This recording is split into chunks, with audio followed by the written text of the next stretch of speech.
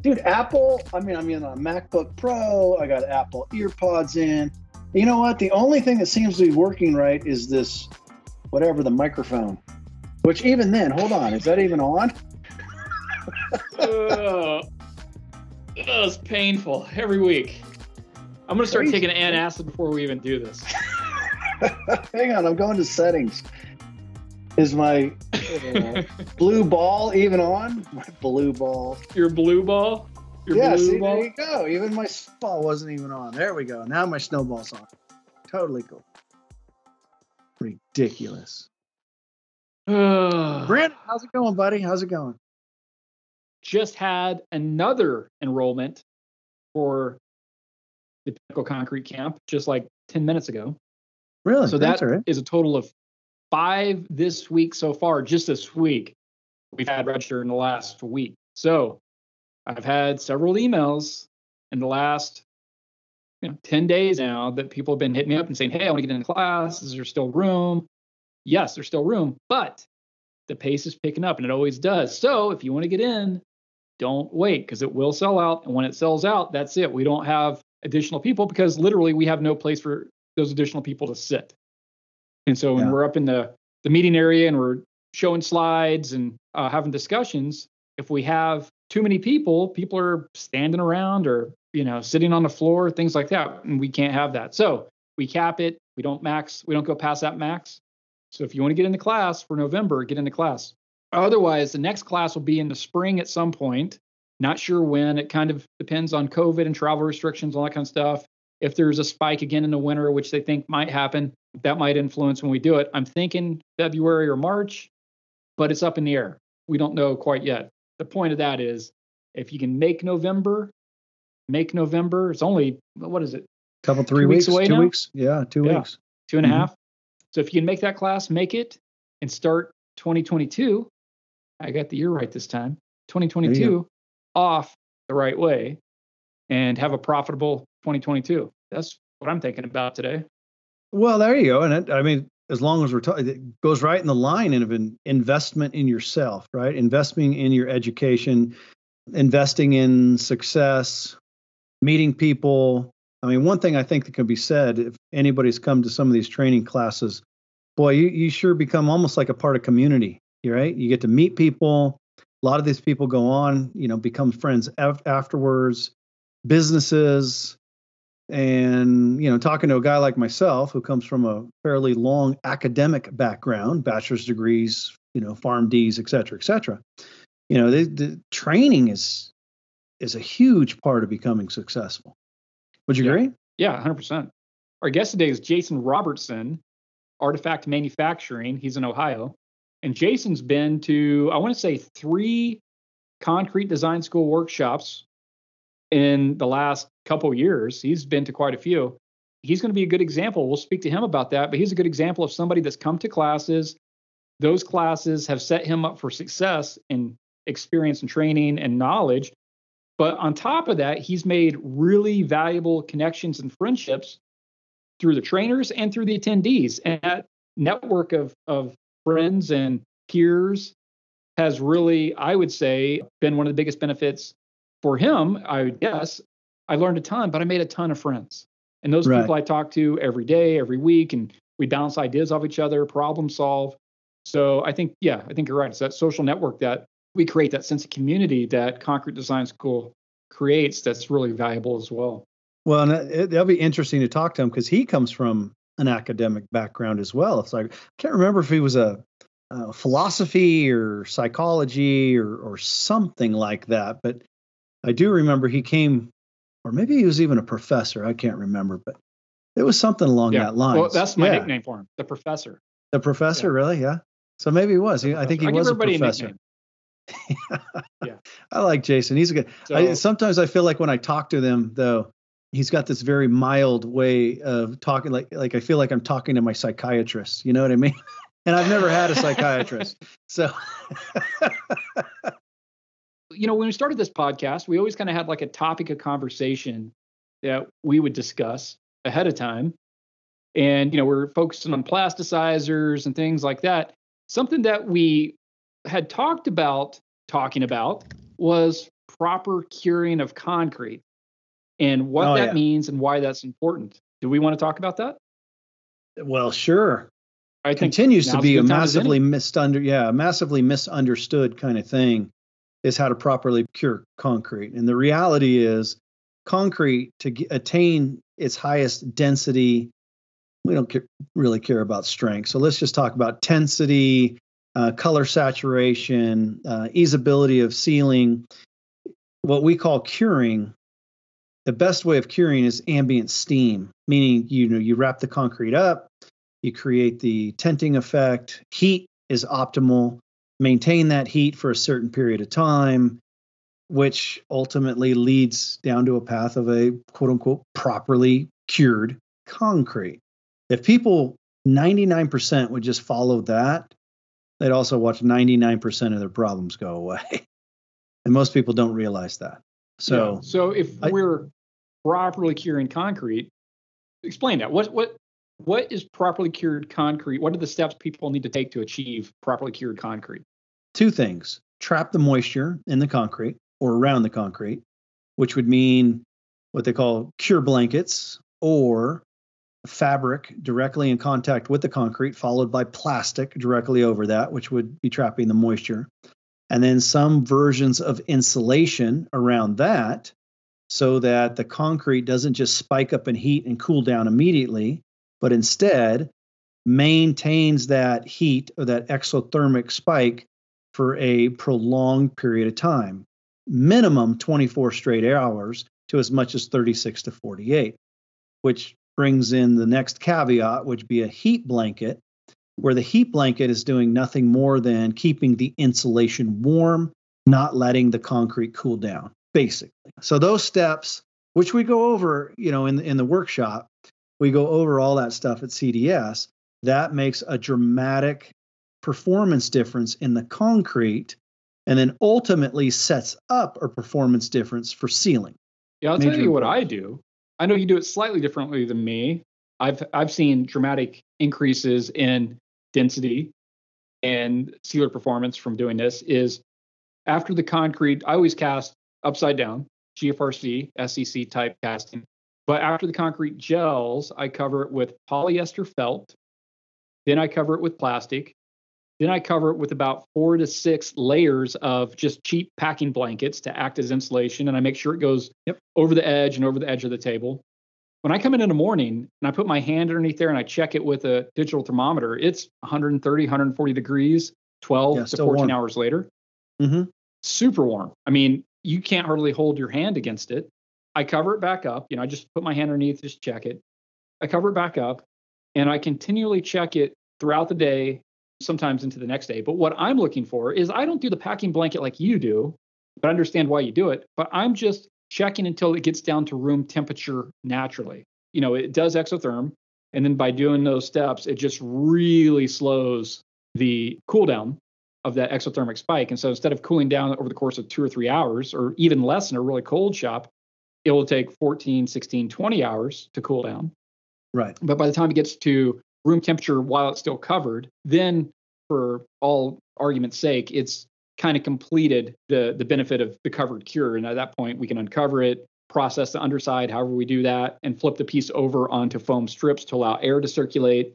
But you'll see a dramatic increase in the density if you tap on concrete that's cured that way versus concrete just cured open air, no covering, no insulation. There's a dramatic resonance, a different tone to the two pieces. So if you cast a 1-inch tile and cure it properly and you tap on it, it'll sound like porcelain. It'll have a ring to it, and you can audibly tell. And if you tap on one that wasn't cured that way, it's a thud.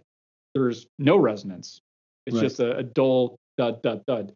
And that right there tells you everything you need to know about how dense that concrete is, just based on the resonance of those two tiles.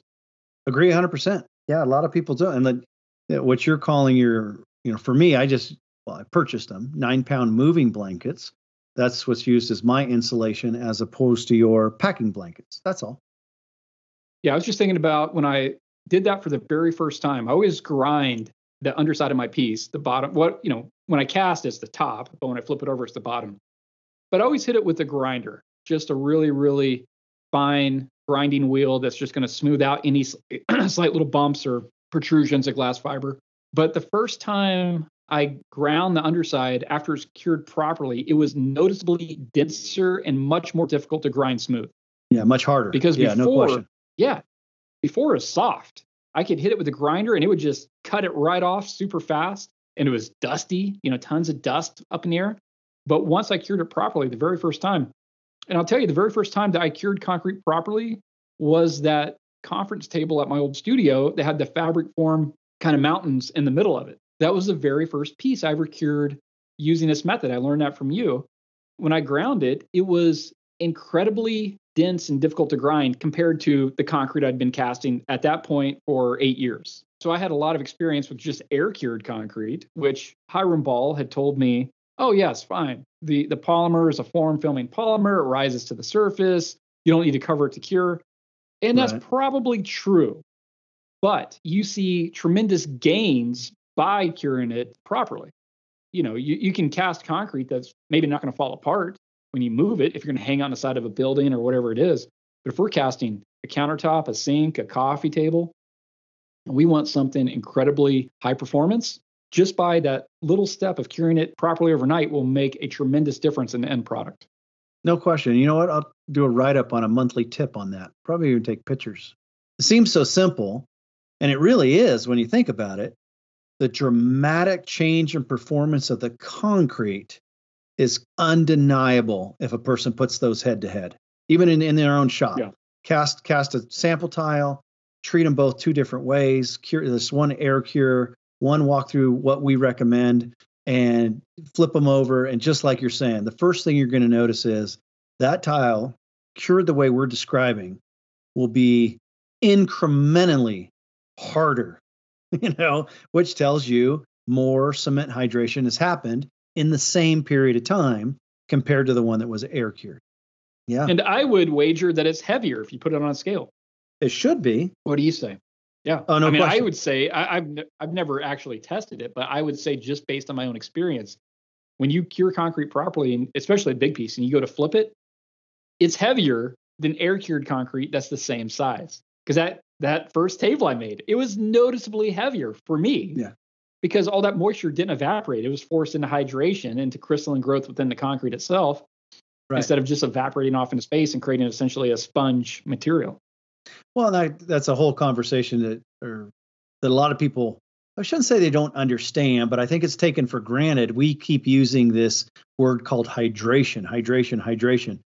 And what does that actually mean? Is just what you said.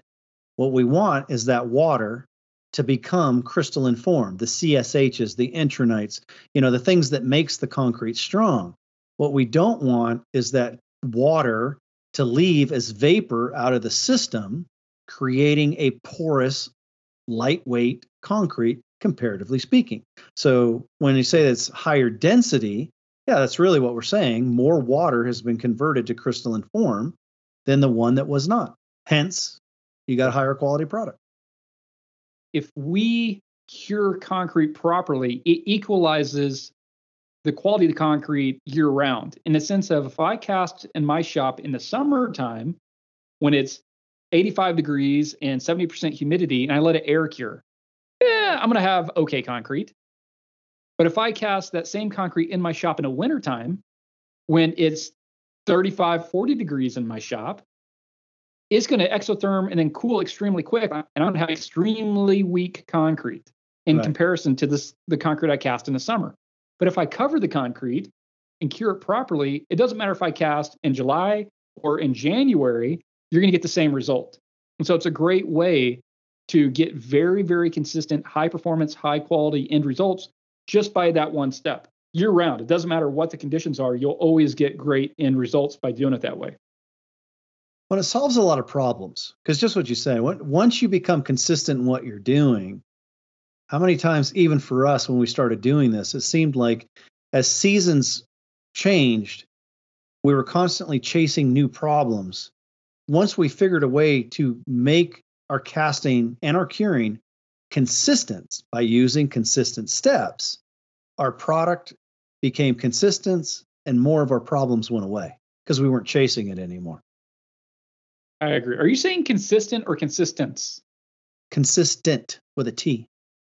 I got this Sounds like you're California saying- accent. Right? From California, man. Everything. What's up, bro? Why don't we get Jason Robertson on the line and have a chat? What do you say? Sounds good. Yeah, I like Jason. We'll find out. Seriously, what was he? A philosopher or a psychiatrist? I can't remember. We'll hit him. There's only one way to find out, John. Let's do it. Let's call him.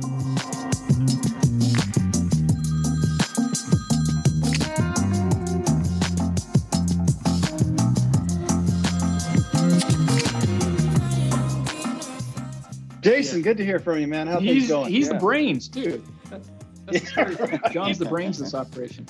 It's like when we went to Australia, huh? Dude, it's scary. It's scary. Dude, we went to Australia. We got our bag searched, right? We got there. We got pulled out of line, got searched, like a deep search. They pulled us in a room. Yeah. And my bag, they opened it up. This lady opened it up. And my bag is the most organized bag you've ever seen in your life. Like, I have everything in cubes. I roll my clothes. I color coordinate them. So t-shirts go from like white to black in a gradient. My underwear, my jeans, my socks. It's all perfectly organized in cubes in my bag. So she opens up my bag and she goes, "Did you pack your own bag?" I was like, "Yeah." "Why?" And then she unzips the first cube and it's my t-shirt cube. Right? And she folds it open and all these t-shirts are in perfect order. Yeah, only serial killers pack like that. Well, hold on. So she opens up my t-shirt cube and she looks at it and she looks at me again and goes, "I'm going to ask you one more time. Did you or somebody else pack your bag?" I was like, "What are you trying to imply here?" And right about then, John's bag, the guard opened his and it like springs open because John just like put everything in there and sat on his bag and zipped it closed. Yeah. Nothing's folded, dude. It looks like he just took like a garbage bag of clothes and dumped it in there and sat on it. So his bag like explodes open and all these clothes just fall out. I'm like, he's the brains of the operation. Like, that guy's the smart one. What are you trying to imply here? All good times. Jason, how's it going, man? Good. Doing really well. Good for you. Good for you. Yeah. But I don't know. Tell us something. Give us some background so everybody knows who we're speaking with. Yeah. So we're in Ohio, and we've been at this concrete thing for about a year and a half. So I took my first concrete course, I think it was about 6 years ago. It was a shortcrete course, and I met a guy down in Arkansas. I was duck hunting, and this guy was getting into concrete, and he says, "Yeah, go take this course." I went and took the course. It was just like a product commercial kind of thing. Like, I didn't learn anything about concrete. I really like the shortcrete rep. So that didn't go well. And then 2 years later, I ran into this guy again in Arkansas, and he's still doing concrete. And he'd gone out to Arizona and taken Brandon's course. This is years ago. And he's like, "No," he's like, "that, that first course I told you, like, that's nothing. You got to go to this course out in Arizona." And at that time, I was a full-time faculty member at a university. I was just a hobbyist. My wife wanted concrete countertops, and I thought, well, I'm off in the summer. I'll teach myself how to do it. And so he said, "Yeah, go take Brandon Gore's class." Well, it took me I think Brandon and I traded messages. This was like going back to 16 or 17.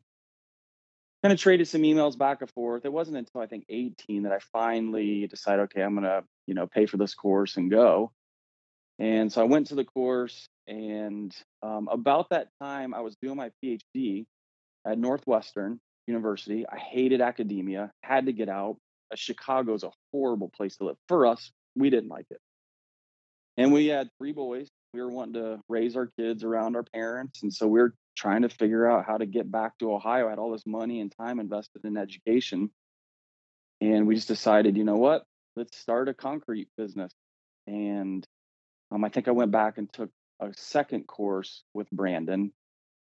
And so, yeah, I actually gave up a faculty position, and we moved back to Ohio to be close to family. And that was about 2 years ago. And still, while I was here, I wasn't sure if I really wanted to do the concrete. I don't know if I had the confidence to do it. But after about 6 months of trying to find a job and that really not going anywhere, I was like, all right, let's go for it. that's leaving out a lot of details, but that's kind of how I got here and how we got started. I got connected with Chuck in one of Brandon's courses, and then Chuck connected me to Dusty, and just became good friends with those guys. I've been back to a course. I think last year I went to another course. I've been up to Canada a couple times working out of Chuck's shop. I've been down to Nashville a bunch of times working out of Dusty's shop. About a year and a half in. Yeah, good for you. That's awesome. And so, if you don't mind me asking, what are you working out of? I mean, do you have a pretty good sized shop? Have you stayed small? What do you got going on? It's funny. I've got a 3-car garage. It's about 780 square foot. I complain about it all the time. The podcast, last week's podcast that Brandon talked about his shop, just putting things away when you use them. It's funny. Like I've started employing that in the last 10 days. It's made a difference. I think the space could be better, more organized, but I'm grateful for what I have. I've seen some pictures recently of guys working out a single bay garage, and I think, well, it's not, it could be a lot worse than what we've got. There's been a couple projects where we did like a 1,500 pound island for someone, 4-inch thick profile. And I did go down to Nashville, and Dusty helped me with hand. I just don't have the means to handle it without a forklift. You're not handling that piece. There have been a couple times where I've gone down there and he's helped me with the bigger projects, but so far most of what we're doing, we're able to accomplish right here. We've got a 6x12 casting table, and it's actually full right now with concrete. So yeah, we're doing the best with what we got. Nice. And you're using Maker Mix, right? Yeah, I don't know if we were an early adopter, but I feel like we were. A couple things about me. One, I don't geek out about the chemistry of concrete. I just don't. I'm in a lot of the Facebook groups that you guys have referenced, and a couple of other podcasts. And there's so many acronyms and mixes, and I just don't geek out about the stuff. I mean, quite frankly, I don't have time to. I mean, we're trying to do this business. I've got 3 boys, teenagers. They're in sports, and I absolutely detest batching things out. Hated it. The opportunity came along to do this blended mix.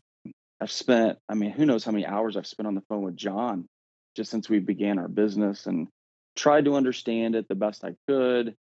And yeah, we got in on it, I think pretty early on, and immediately loved it. Other guys on the podcast have talked about, I used to stand there with plasticizer on my hand and a hose in one hand, plasticizer in the other, waiting for my Eimer to start screaming. And right. I just hated that whole process. First batch of Maker Mix I did, I just, the blendability, obviously that's not its greatest sales point. The greatest sales point is obviously its performance, the aesthetic, all of that kind of stuff. But for me personally, just being practical early on, grabbing those bags, throwing them in the mixer, dumping my ice water in, and mixing it. I was sold just based on that alone. Yeah, and that ease of blending. Yeah, that was some of our early conversations. It was huge. Yeah, so that was huge. Yeah, so that's awesome. Cool. And that kind of ties into just the lack of space that we have. Having little room for all the batching out. I got a skid in my garage. I pull bags off. I've got 3 boys that work in the business. The other mix that we were using, there was a design, but it was so subjective, it seemed like. Whereas with the Maker Mix, it was more objective. I could say, grab this, grab that. It was just easier for me to let loose of mixing to my kids because I just felt like it was simplified. I was going to say usability is a super important aspect of Maker Mix because, if it's hard to mix or impossible to mix, you don't want to use it. And so that aspect of the product line, Maker Mix, Rad Mix, and the best plasticizer is by design because we can make a super high performance mix, but you could never blend it. You could never mix it up. You can never pour it. It's that balance. Since we've switched, the stress of mixing the concrete, it's gone. For someone who has years of experience, they understand concrete a lot better than I do. That might sound silly, but for us, it was a huge selling point. Yeah, we took a big risk moving our family here and starting this business. If I could alleviate as many stresses there's enough stresses with concrete. I don't need just the putting it in the blender and blending it up to be stressful too. As you say, taking the risk. I think you've taken a lot of the risks that a lot of people are doing, right? Per our conversations, and I'll let you elaborate on it, you started out by essentially taking out a loan. and you have had a steadfast, you and your family, steadfast about how you're operating and solely moving forward on a cash only basis to make your family finances work. So, I mean, tell us about that, because that is one of the challenges and that you are definitely dealing with. Yeah, I mean, to be fair, my wife is a physical therapist. We've both been salaried employees our entire adult lives. So we had some money, we did have money set aside to invest. But when we moved here, we took $40,000 line of credit for the business, and boy, that went quick. We spent most of it just on infrastructure, turning, not all of that, but it was amazing how quickly you add up all the tools and polishers and air compressor and getting a casting table built and polishing carts and all of that. So yeah, it's really scary, to be totally vulnerable with you. I have family members that think I'm insane. I mean, think about my poor mother. She used to tell people her son was a professor. And when she heard that I was going to do concrete, of course, we live in totally different universe than the guy out pouring her sidewalk. But when she heard I was going to give up my faculty position to do concrete, I mean, she was devastated. It's a huge risk. I mean, huge. There's still people that think I'm, crazy for what we're doing. I'll be honest with you. There are days where I'm out in the garage. We call it the shop because just to call it my garage doesn't feel official, but we call it our shop. There's times where I say, what in the world have I done? One of the cool things about the past years, I've built a really nice network of people that I can talk to. And that's really what's gotten through the last year and a half, having guys that experience the same, challenges with concrete, and regardless if they've got 1 year or 20 years of experience with it. So yeah, it's a vulnerable place to be for sure. It is vulnerable, but it isn't. I worked in corporate America, not as long as you did, but I worked in the world, and I can't imagine academia with all the politics and everything that goes along with that. If you're not happy, you're not happy, and if you don't want to do that, you only live once. And yeah, I think too many people feel like you're going to live forever, and you could get T-boned by a truck today when you back out of your driveway, and that's that. And yeah. I think we all think we're going to go on and on and on, and we're not. And taking risks is what it's all about. And, doing what you want to do. And it might work out, it might not work out, but that's life. And even when it doesn't work out, that is part of the experience. Everything doesn't go great all the time. So, I feel what you're saying. And I felt the same way. There's been many times that I think like, what the hell am I doing right now? But then I remember like, dude, just look at a photo from 100 years ago of all these happy people that had huge plans and ambitions standing in front of their shop with a brand new sign, and, they're going to take over the world. And not a single person in that photo is alive. And every one of their stresses and worries and bills and taxes and everything they have, no longer a worry.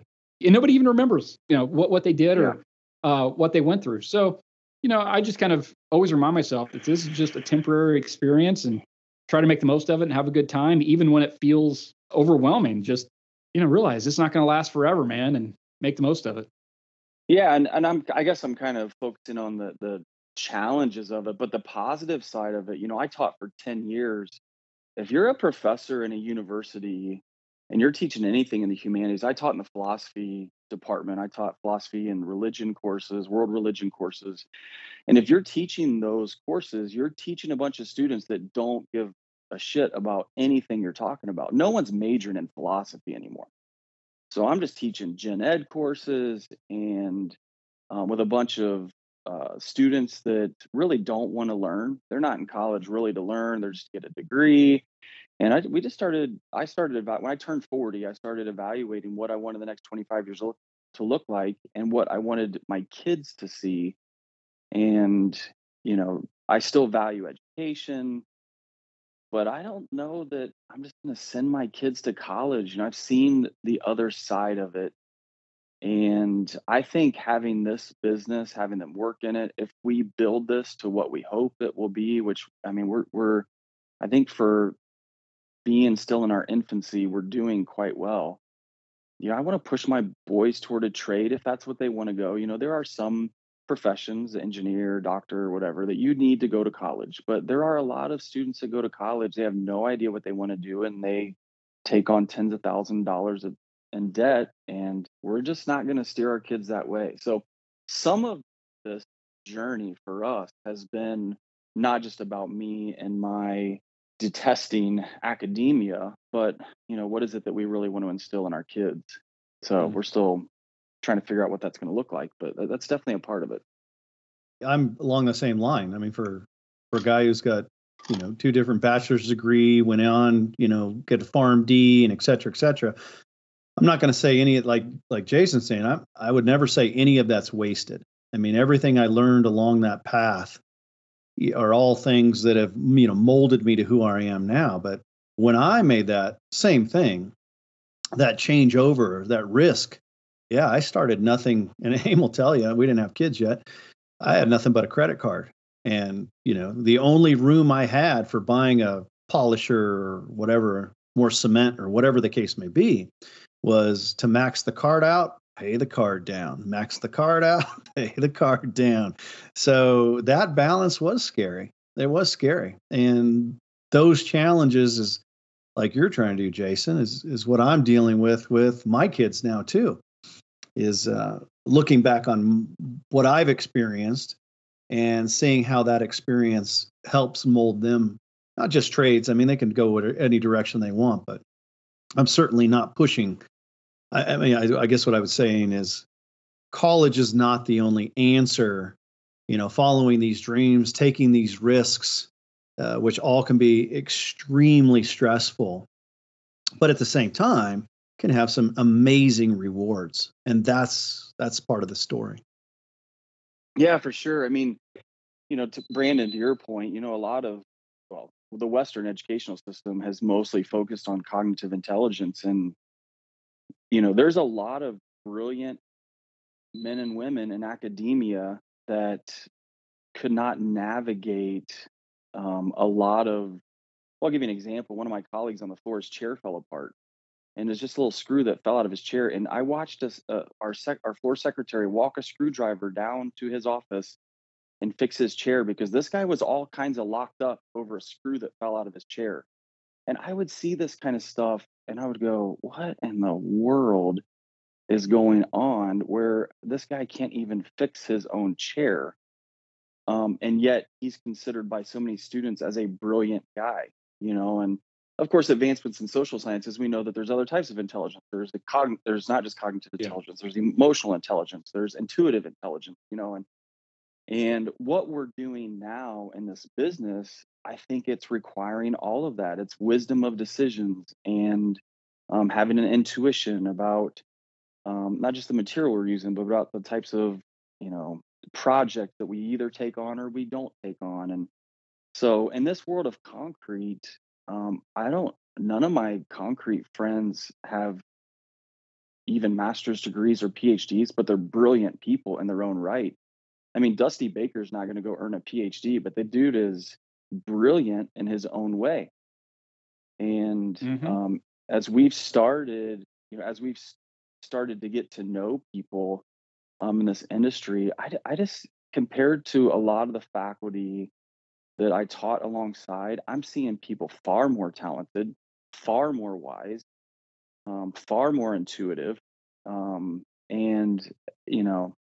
it's in this world that I feel like these are my people. And that's the best way I could say it. There's just, as I've gone to the classes and I've sat around the table in your conference room, and I just feel at home, like these are, well, not all of them, but most of them, you feel like these are, like these He's are talking my about you, Brandon. No, I know. Well, it's okay. It's okay. No, I mean, He's talking about me is what's going on, right?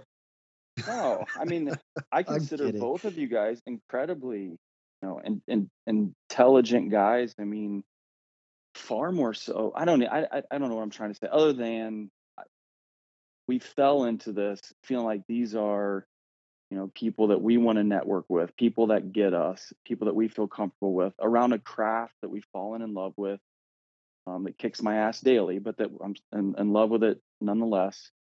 And so, yeah, I have zero regret.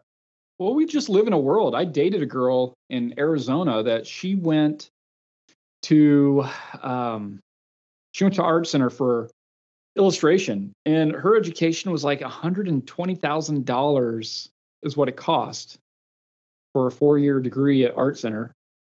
And luckily she had a dad that was a lawyer that fronted that bill. But I can't imagine being 18 years old and taking on $120,000 in debt just to get a degree.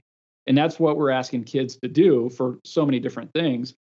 And there was a time in the 80s and 90s where degrees were much more relevant. But I think today, I dropped out of high school when I was 17, and high school wasn't challenging to me. I really felt, and my wife says it's different now. I don't know how it's different, but I felt when I was in school, the class only moves as fast as the slowest person in that class. So if there's somebody that's not grasping whatever the concept is, whether it's algebra or trigonometry or whatever, the class gets held up by that person. And the rest of us are just kind of sitting there like, come on, bro, like, let's go, we're running out of time. Let's get to this damn chapter, take the test, and move on. But I felt like it was always being slowed down. So I wasn't challenged by school. I dropped out when I was 17. I went to college for a little while. Again, it just seemed to me like I was going to the basic classes. I'm taking things because I have to take them, not because I want to learn them. I'm not going to retain any of this. And I just, the whole thing just didn't feel to me like what I wanted to do. I didn't want to get a 4-year degree. I didn't care about a 4-year degree. I didn't care. My parents wanted me to get my GED. When I dropped out when I was 17, they were like, well, at least get your GED. And I got it. And they framed it, which I thought was hilarious. They took it down and got it framed in like this big gold frame. I was like, what are you going to do with that? You're going to hang it on your wall? Like my GED? Who cares? But yeah, I think especially today in this day and age, we're looking at that system and we're saying like, that's not necessarily the pathway to having a successful life, because you can come to, not to make this a plug for Concord Design School, but you can come to Concord Design School and spend $4,000 on a class versus, $100,000 plus on a college education. And there's a lot of people over the last 15, 16 years that have come to a class, spent that money, and started successful businesses that are still operating today that have made a very good income year after year after year by learning a trade and by learning how to make things with their hands that people want to buy. And I think there's something to be said about that. And it's not just concrete. I mean, guys are going into woodworking now a lot more than I used to see. People are going into glass blowing, metalworking, all these different trades where there's not necessarily a traditional college route for that, but they make a very good living and they support their families and they do something they love to do. And that's kind of where we are right now. Yeah, it just feels like an honorable task, an honorable journey to me. Being a professor, at the end of the day, you look back and say, what do I have to show for, what I'm investing here? And certainly, I have relationships with former students and all of that. But at the end of the day, in our shop or delivering a piece of concrete, it's just, for me personally, it's more satisfying, it's rewarding, and it's tangible. So much of what you do in the academic world is, particularly in the philosophy discipline, just kind of live with your head in the clouds. And but yeah, some of my most brightest students never finished. They dropped out. They were bored. Again, the Western education system tends to work well for people that are very task driven, that get their work done on time. And there's some brilliant people that can't thrive in that system, for sure. What did you think about Adler? He was a psychiatrist. I want to say he's also in philosophy to some extent. He was a Sigmund Freud peer. Adler, do you know who I'm speaking of? No, I mean, that's more modern philosophy. That's like any other discipline. There's, philosophy goes back quite a while.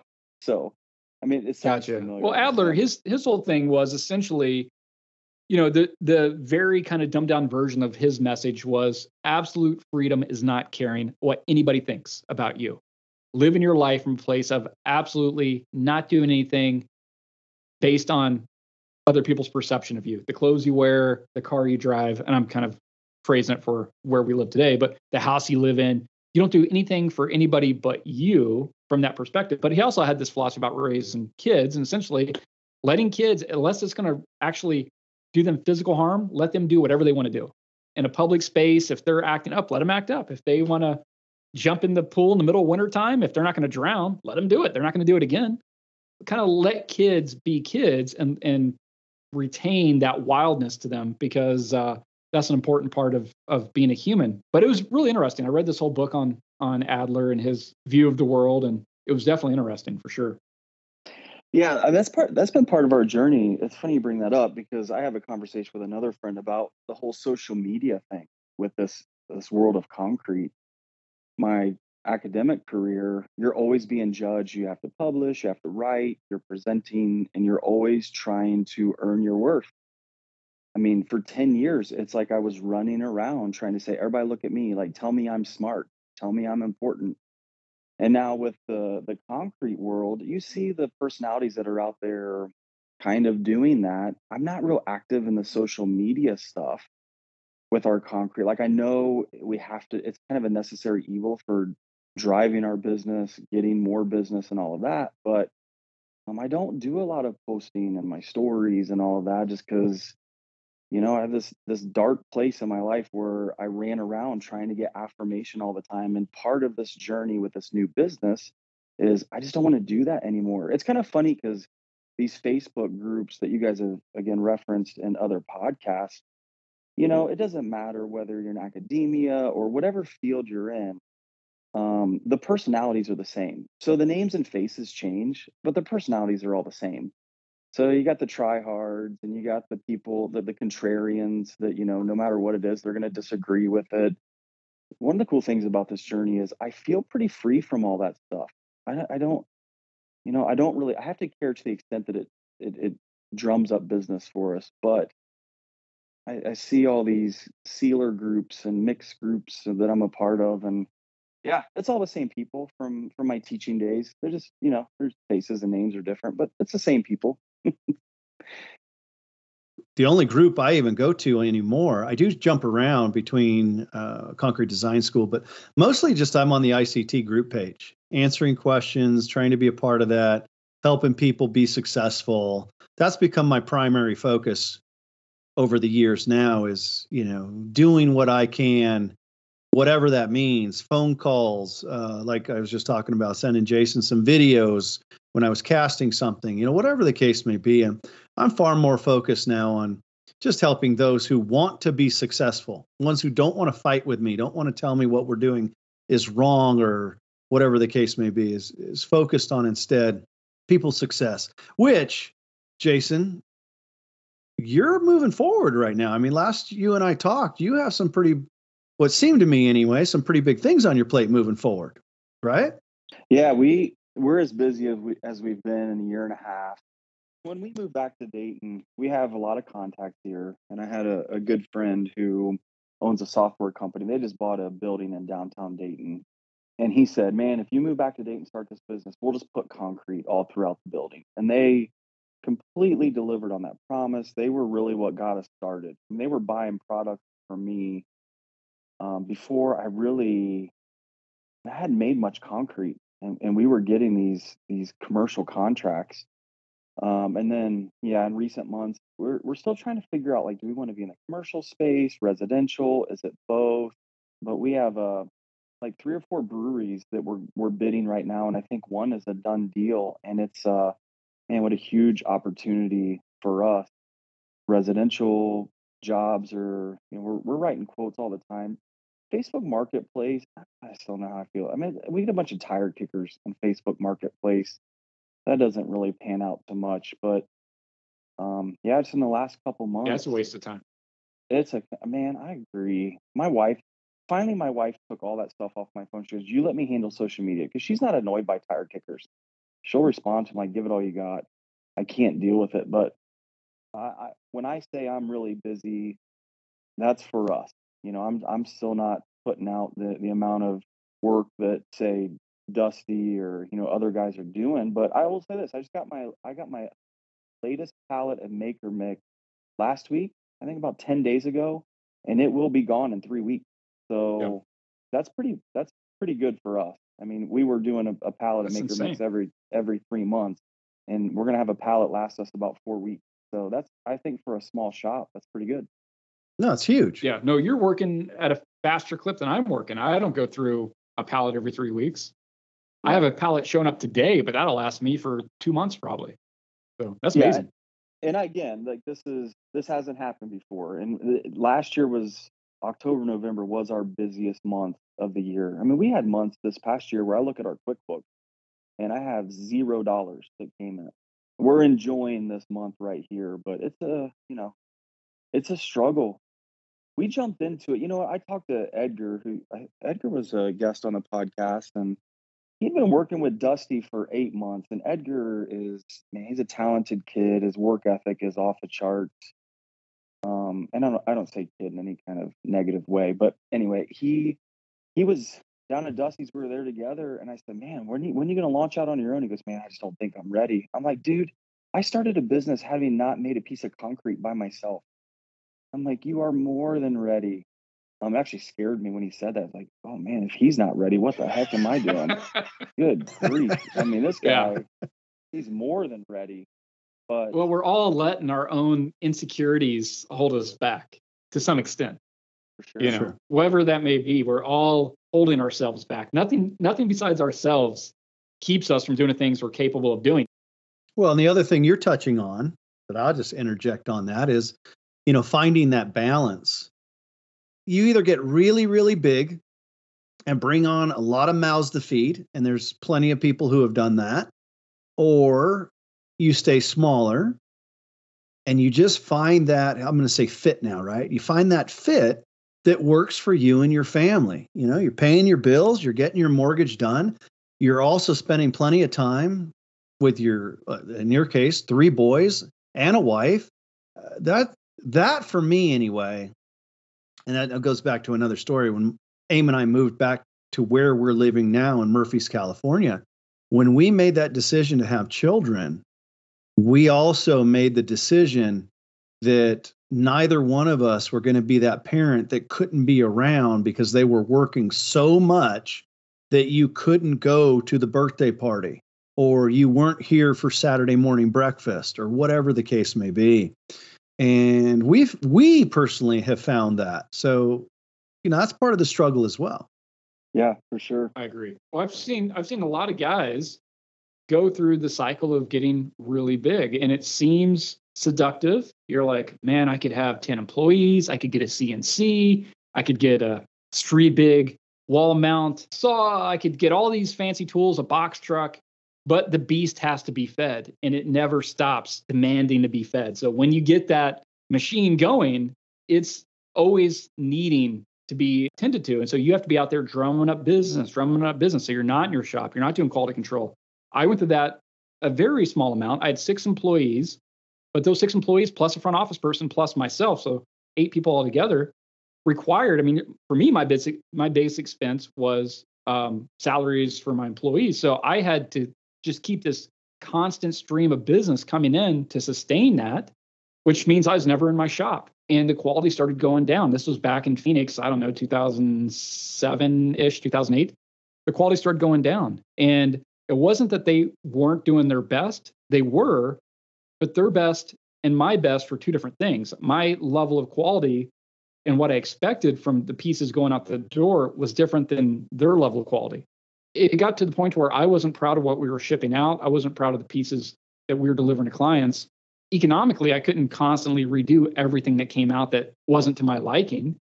So when the market crashed and I had to lay off a bunch of people and it got down to just me and a couple employees, that was actually a blessing for me because I was able to get back in the shop. I had way less debt to tend to. I didn't need to have so much business, and quality went up. Yeah, and I think for us, I mean, I don't know if we're just aiming too low, but we have no ambitions of growing this to some huge concrete business or, my journey, and it probably will be clear as I listen back to this podcast. It's more of an existential one. It's concrete is somewhat incidental to the personal journey that I'm on, and feeling fulfilled and rewarded in what I'm doing, having something I can make with my hands that I'm proud of, the interactions that I get with our clients, all of that, because we lived in Chicago and we chased what we thought was success. And I would never say we were the type of people to chase prestige, I mean, at all. But I think probably doing that more than even what we realized. And we're ambitious. Don't get me wrong. I mean, you don't just launch a business like we did without having some ambition. But I don't have any desires to. I plan on staying in my 3-car garage as long as I can. I'd love a shop. I'm jealous. I see on Facebook when guys get new shops, and that would be awesome to do. But for right now, we're a pretty humble little company, and it's rewarding and it's fun. And to your point, Brandon, I think it's ultimately going to be more profitable. I would say, you know what's awesome?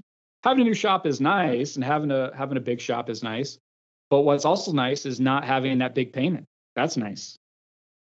Well, part of your journey you've told me about, Jason. I'm going to tell you a couple words that stuck with me that I'm just going to say made me feel proud when you said them to me. Bounce. As part, Bounce. Yeah, right. As part of your journey is Bounce. how confident you are now in what you're producing.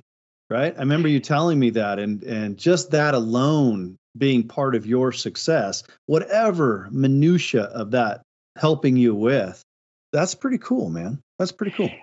Yeah. So I've said this to clients before, that I don't know if 10 years I could have done this, with the sealer. I was always terrified of the sealer aspect of it, as I think a lot of people are. And I've told clients, I don't know if 10 years, I don't know what's happening 10 years ago because I wasn't in this world then. But just from what I pick up from conversations, the way that technology has changed with sealers, of course, we exclusively use ICT and have from the beginning. I think the biggest thing when we got our first pallet of Maker Mix, we bought this house in Ohio and we gutted it, and then we put concrete everywhere, sinks, countertops, hearth, even like built-ins for under our TV, all that. We put concrete everywhere, and we've turned our house kind of into a studio where when we meet with designers or architects, we invite them over to the house. We'll have a glass of wine. We'll show them like different finishes or whatever. So that's what we did. And I know a lot of people wouldn't be comfortable with that, but we've taken a very personal approach to how we're doing business. Again, because we plan on staying small. I plan on touching everything.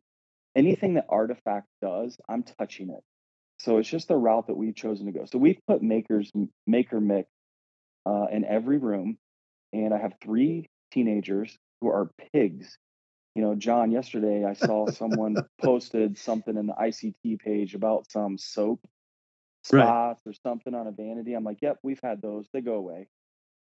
I've seen what our kids have done in our house, and what's given us confidence is just using the stuff. It's pretty scary putting our first concrete countertop we put in homes. I didn't even have concrete myself. I didn't know how it was going to perform. I mean, I said the things I knew I was supposed to say based on what I heard the people that I respect say, but I didn't really know. I mean, I was really stressed. In a year and a half that we've been in business, we have not had one single callback on our product. That, in tandem with living with concrete with kids that don't clean anything, is what ultimately has given us confidence in the product that we're using.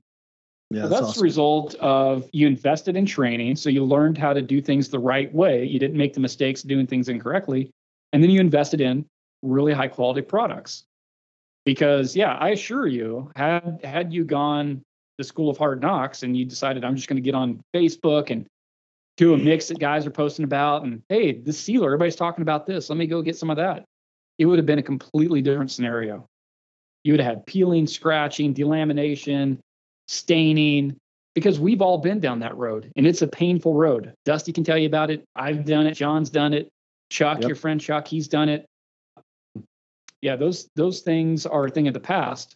A lot of guys haven't learned that lesson yet. They didn't pay for training, and they haven't invested in the right materials, and they're still going through that pain day in, day out. But living with it is super important because, I have a coffee table in my house that my girls right now are coloring on it with marker. I swear to you, when I go in there, there's going to be black and red and blue all over it. They spill stuff on it every day. And I take acetone and a magic eraser, wipe it off, clean it. It looks brand new. And that's been there for years. And it just gets beat to hell day after day. I've never resealed it. I'm guessing, having direct access to those people that designed these products that you're using, that helps a lot too. So that at least you're calling somebody for tech support and confidence that they know what they're talking about, not just read something off a sheet. Yeah, and I think that's got to be pretty unique. I mean, like I said, I've spent hours on the phone with you, John, of just questions, and you were right earlier when you sent those videos to me on that Saturday of you casting concrete. I'm like, how in the hell is this guy so calm? And I showed these videos to my wife, and my wife was like, man, if our kids saw that video, they might ask for a new daddy. I'm like, I know, because when we're pouring concrete, I'm an ass.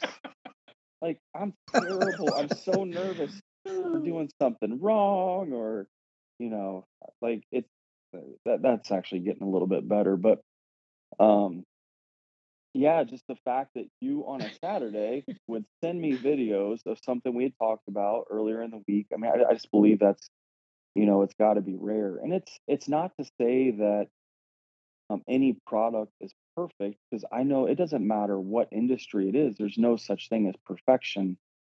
But the customer service that we've received with this product, it's invaluable. I know, to this day, I say we have no callbacks, but we probably will. I mean, I see them in the Facebook group. So it's probably only a matter of time before we maybe have an issue, and that's okay. But once it happens, having access to the people who've designed it, or people that have gone through it, it's invaluable. I want to hit one other point, and I'll get John to chime in on this. But the Dusty-Crete aesthetic that we train in our classes, the upright casting techniques, which there's a lot of different looks you can get with that, but it's a hand-tooled finish. Whether it's Dusty-Crete or upright casting, in my opinion, those finishes are far superior in real-world, everyday applications for not showing wear, for minimizing wear, because they camouflage any imperfection. I do as cast GFRC, very modern, very monotone and clean. But if you get a soap ring, you'll see it because there's no other modeling of color on that surface, so it stands out. But if it was Dusty-Crete or upright cast or more industrial like you're doing, Jason, then you don't see those things, and or you don't see them as much. And that's another way you can minimize client callbacks or worries, is if they don't notice it, then it's not a problem. Agreed. I call it life-friendly surfaces. Yeah. That was one of the reasons I'm nervous about GFRC. I finished out some GFRC samples today, and and we got the job, so it's going to be really my first GFRC piece that we've done, and it's a fireplace surround and hearth, so I'm not as concerned if maybe it was a sink or something, but not that there are issues with that, but it is one of the reasons. Not just the aesthetic. John, you and I have talked a lot about, and I'm sure other people go through this. We've been doing this a year and a half, and I'm trying to figure out, like, what is our look? Like, right. I learned Dusty's technique. Dusty wisely is always changing things up and experimenting with new looks, and we're still trying to figure out what our thing is. I don't know if the full-blown GFRC is our thing. We have noticed that Maker Mix does interact with Dusty-Crete powder a little bit differently. Neither good nor bad. It is a little bit different than the product we were using. But I think it's just natural. Whatever your discipline is, you want to start to carve your own path, right? So you start with your mentors. You kind of replicate what it is that they taught you, what you're doing.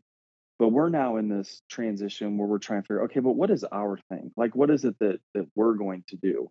We're starting to just play with concrete more. I don't know. Phil Courtney comes to mind. He's someone who's always playing with concrete, and he's always doing things. And I've thought that, I need to be doing that more, just playing more, trying to figure out what it is that we're going to do. I'm glad that we're doing these GFRC pieces, because it's given me some exposure to something we haven't done. These samples that I made, I gotta admit, they look incredible. Super thrilled with them. That's the newest part of the journey. Something, John, you and I have talked about. It's overwhelming. It's also exciting that I'm to the point where I don't just want to mimic what other people are doing, but try to find what our thing is going to be. Tell your story. Yeah, Right. be a little more versatile with the materials that we're using. Obviously, Maker Mix is, has some versatility to it that we've not even hardly scratched the surface of getting into it. That's the next. I think that's the next phase of our journey is trying to figure out what our thing is going to be.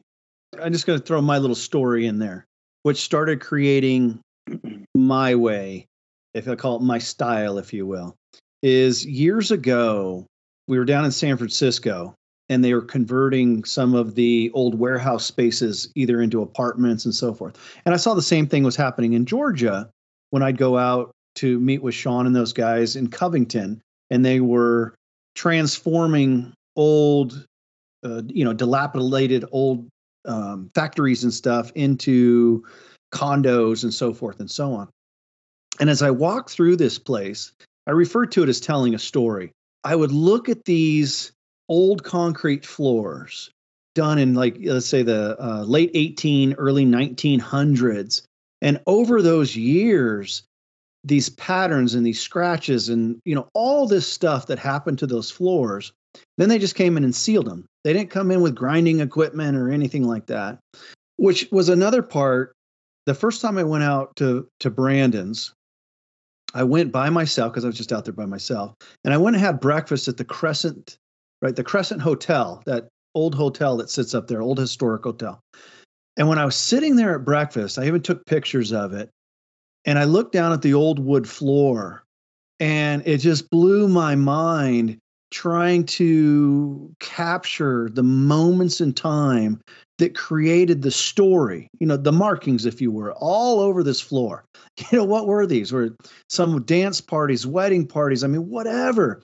So from that point on, that's when I started looking at what I was doing to say, how do I create a story? So it's not about being a perfect finish. It's not about any of that.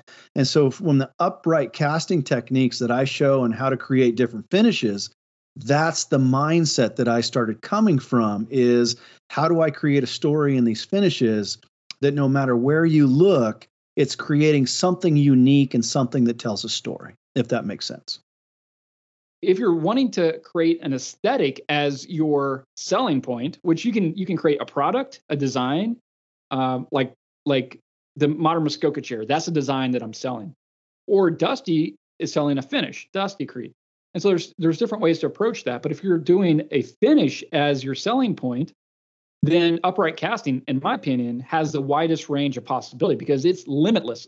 John, in one class, just by switching up when he trowels and what trowel he uses, will have drastically different finishes from this piece to that piece. And it's really insane to see the end product and how little tiny shifts in the process have such a big impact on the end result. So I think that's really, for guys wanting to develop a look, that's the way to do it. And the other thing I want to say, Jason, is your company name, Artifact Manufacturing, is brilliant because we always talk about a Michael Carmody saying, but it's an artifact of the process. Everything we do, all the imperfections in a piece is an artifact of the process of creating that piece. So that company name is such a good company name for what this business is. But you know what's ironic about that? And this is something that Chuck and Dusty give me grief about all the time.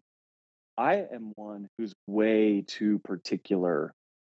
Like, it's so funny to hear Dusty say, "Why'd you name your company Artifact again?" Because I'm the one, I pick apart everything that we do, every single thing. Because you're new.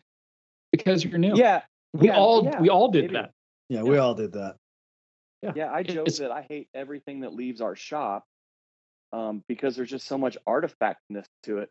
And it's like, but that's why we named our company. It was about embracing the process, the handmade product, and the imperfections that are reflections of the handmadeness of it, to make up a word. And so we've named our business Artifact, and yet I tend to be the one that struggles most. Thankfully, my wife balances me out.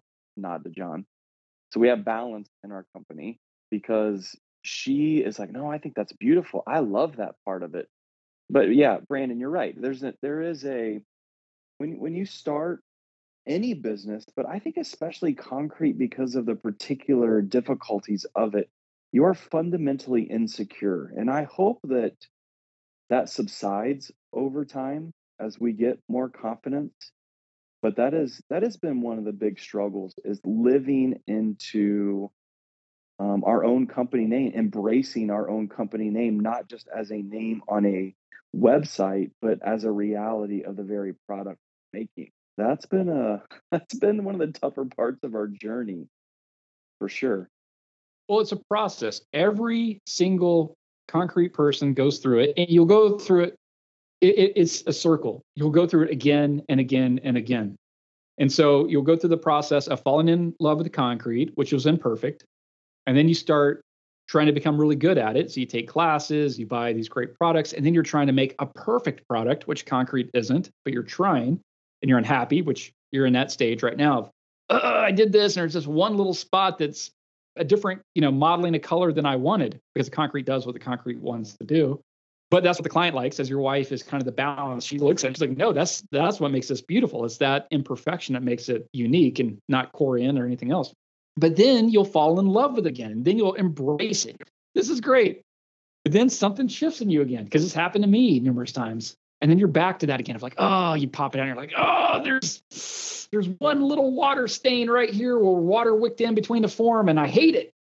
And then the client sees it, and they're like, oh my God, I love it. Oh man, look at the spot right here. I love this. And you're like, oh, because you forgot. You forgot what you once knew. You forgot that people love the imperfection. So it's very cyclical.